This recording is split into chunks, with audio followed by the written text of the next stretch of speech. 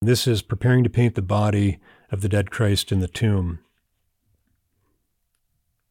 Did he think of himself that way as Hans Holbein the Younger, standing yawning in the mirror?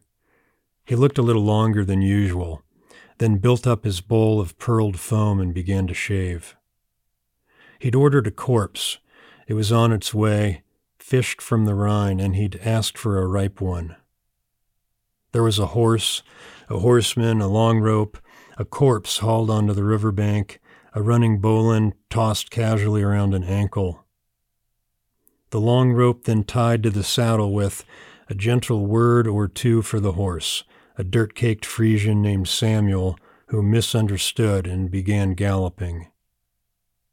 As Hans shaved thoughtfully beneath each nostril, the horseman left standing at the river, this Samuel ran, as only a confused horse could, up the wet stone road, into and through town, dragging the tethered corpse, which leaked water and banged disturbingly on the corners of buildings. It went on for a while.